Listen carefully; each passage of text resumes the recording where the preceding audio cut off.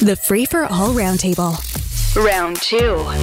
On round 2, we say good morning to Michelle Morrow. She is a music teacher. Tim Hudak is here, former leader of the Ontario Conservatives.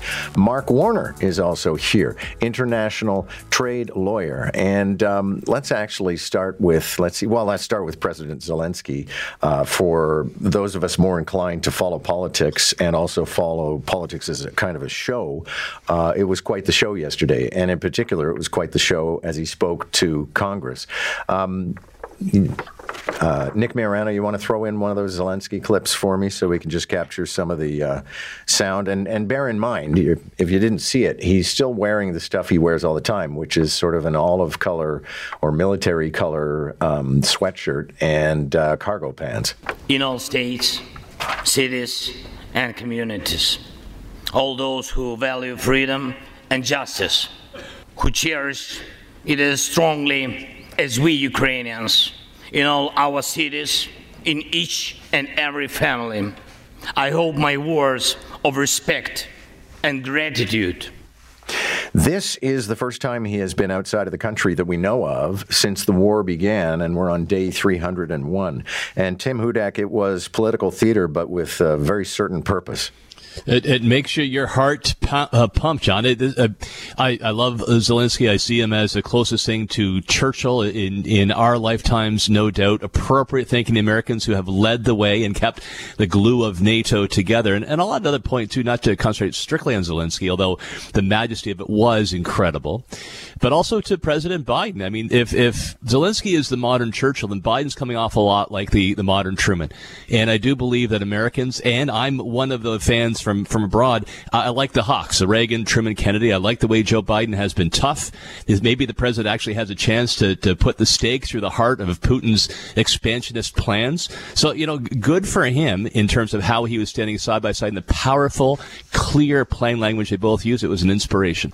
Mark Warner, I have to think one of the purposes was also, obviously he wants the money to keep flowing in from the U.S. to Ukraine, but I think he also wants to neuter the opponents of that money being given to Ukraine. And by standing there in Congress and seeming to be actually genuinely Churchillian, it makes it harder for people like Tucker Carlson, who call him a guy who looks like he manages a strip house.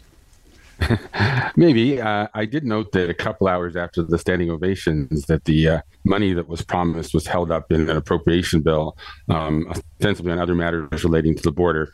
It is theater. Those things are always theater, and sometimes people outside of the United States get taken up by the theater a little bit more, I think, than chasing people who have lived there. We'll see. We'll see what this really means. I also thought that Biden, I didn't listen to the speech very much. I had the sound off. I did listen to some of the press conference. And I thought that Biden, if you listen to what he actually said, in very uncertain terms, told Zelensky, I'm not escalating this war.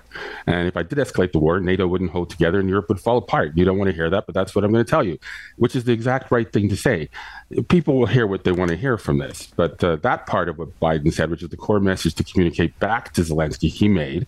And that's why I don't think it was a complete disaster. Yeah, and Michelle Morrow, that's where we get to the jeopardy of what the U.S. is doing right now. It's kind of like we were talking about this on the show yesterday morning. They are going to give a Patriot missile and launcher, or Patriot launcher and many missiles, I imagine, to Ukraine, but they can't send the Americans onto Ukrainian soil to teach them how to use it because that would be war. Right, but there is some training going on with other countries and Ukrainian soldiers. So although we can't send our troops directly there, we are helping in some ways. And the Americans have sent the most out of any of the NATO countries. So I really appreciate, seems like too simple of a word, but I really appreciate that Zelensky took this risk to lead the country for the first time in 10 months to come to speak to the American Congress. I don't know if he'll win anyone over, but I think he tried his best. And it was a great display for me of bravery. And I'm sorry, Mark, I'm one of those people. I love the theater. So it's really nice to see them standing up and speaking and expressing his gratitude. We may not be able to actually put boots on the ground, but I think we are supporting them to the best that we can. And if we don't support them, then what do we do when Russia attacks someone next? Well, and you're from a military family, so I'm sure you know this, Michelle, but a lot of Canadians don't know the extent of Canada's actual boots on the ground involvement. And some of those boots are actually in England, where we're at a military base where we train. They bring in Ukrainian soldiers, we train them, and then we deploy them. And a friend of mine was there and eating lunch, looking around the room and thinking some of these people are going to be dead in a week. Yeah, it's really it brings it close to home. There are members of local units which are going. It's a tasking that has been sent out even to Rory's unit. So it really does hit home that we are doing the best we can, like Biden said, but doing the best we can, also not escalate it. Doing our best we can to support them. Go ahead. I just add one thing here, the royal we here, because again, what we are, being Canadian part of the we, is I think it's some pretty good suggestion that we have Canadian special forces on the ground in Ukraine, and that there have been enough broad hints of that, certainly by the American and the British intelligence people. Of course, being in Canada, we'd have less information from our own public authority. And I think that's something that we should debate more openly here, if that is in fact the case. Tim Hudak, this is totally in your wheelhouse at the Ontario Real Estate Association, but it's not just about housing. It's about schools. It's about hospitals. It's about roads, water processing. Interesting piece today in the paper about how, sure, welcome 500,000 new people a year, but how are we going to service them? We don't have the infrastructure. We don't have transit. That's absolutely true. There will be increased pressure with a record number of immigrants coming into Canada on our transit system, on our healthcare system, on education, and in particularly on housing. And a significant majority will move to the Greater Toronto Hamilton area because they see the most opportunity, right here. But it is a necessary condition. We're not producing enough kids of our own despite our best efforts. And as a result, we need to bring in new talent. This is solvable, right? It's going to take time. It's going to take some tough decisions, but we need to accelerate infrastructure investment. There's been helpful accounting changes that have allowed that to happen under the last two governments in Ontario. You need to expedite the review process, whether that's for housing or for transit, and put NIMBYism within a cage. Have public input, but don't let it abuse the system and draw things out. Water and sewer can be put into a utility system like we have for energy to enable quicker building. And of course, you need to make sure that some of the new Canadians coming into our country are going to have the skills to build the new homes, to reward the trades, put that up higher in the point system so that everybody can actually find a place they can afford to live. Although, Mark Warner, perhaps we're just being too ambitious in the number of people we're bringing to the country. I realize we want somebody to pay off our pension, but if we don't have the infrastructure, then why are we crowding people in? Yeah, it's such a big issue. Immigration and how you actually account for this, and the issue, the numbers I always focus on are net migration, because we actually lose a lot of people in Canada every year. A lot of them go south, and it's so hard to sort of tease between what's really going on here. Look, I think the infrastructure issues are real, John. I actually focus on what I would call social infrastructure, in a sense that a lot of changes happened in Canada from when I was a kid in the early 1970s, and I know that it's a conversation that I have with many of my Black contemporaries who feel that this country in some ways is going backwards, and when it comes to questions of race. So I feel it's one thing to announce that we're bringing in lots of immigrants, but we're bringing them in from lots of parts of the world that don't like Black people. So I don't think it's a good enough answer for me, at any rate, as a 59-year-old Black person, whatever it is my age, to say, well, we'll deal with it when they get here. No, I think we need to have a more coherent policy around immigration altogether, and that includes not just looking at housing, but also this whole social infrastructure question of the balance of having a balanced immigration policy and making sure that it all fits together, and we're actually building a community that's going forward and not going backwards. Not a lot of time left on the clock, but on the lighter side of things, Stanford University has set up a website where you can take a look at all the words we should no longer be using.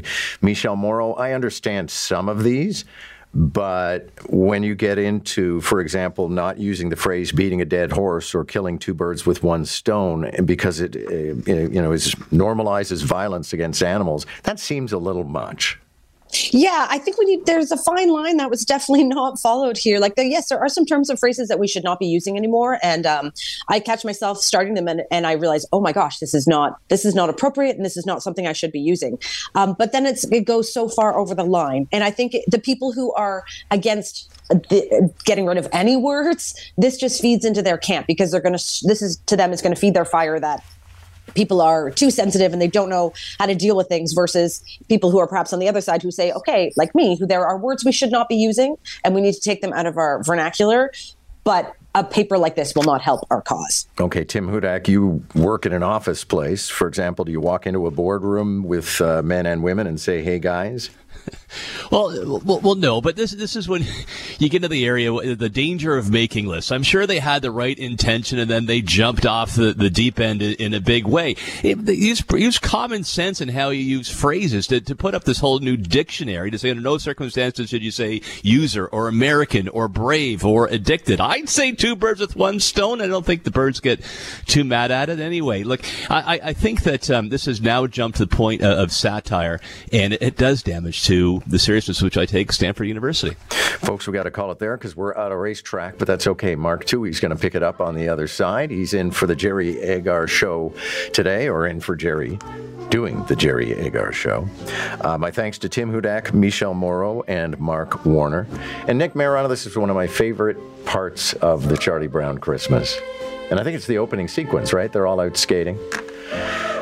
So, listen, that's our time for today on this show. This Clydesdale Wagon of Fun continues on the other side. I'll be back tomorrow, and we'll be full of all sorts of warm and fuzzy Christmas sentiments, and also probably in the midst of winter hell.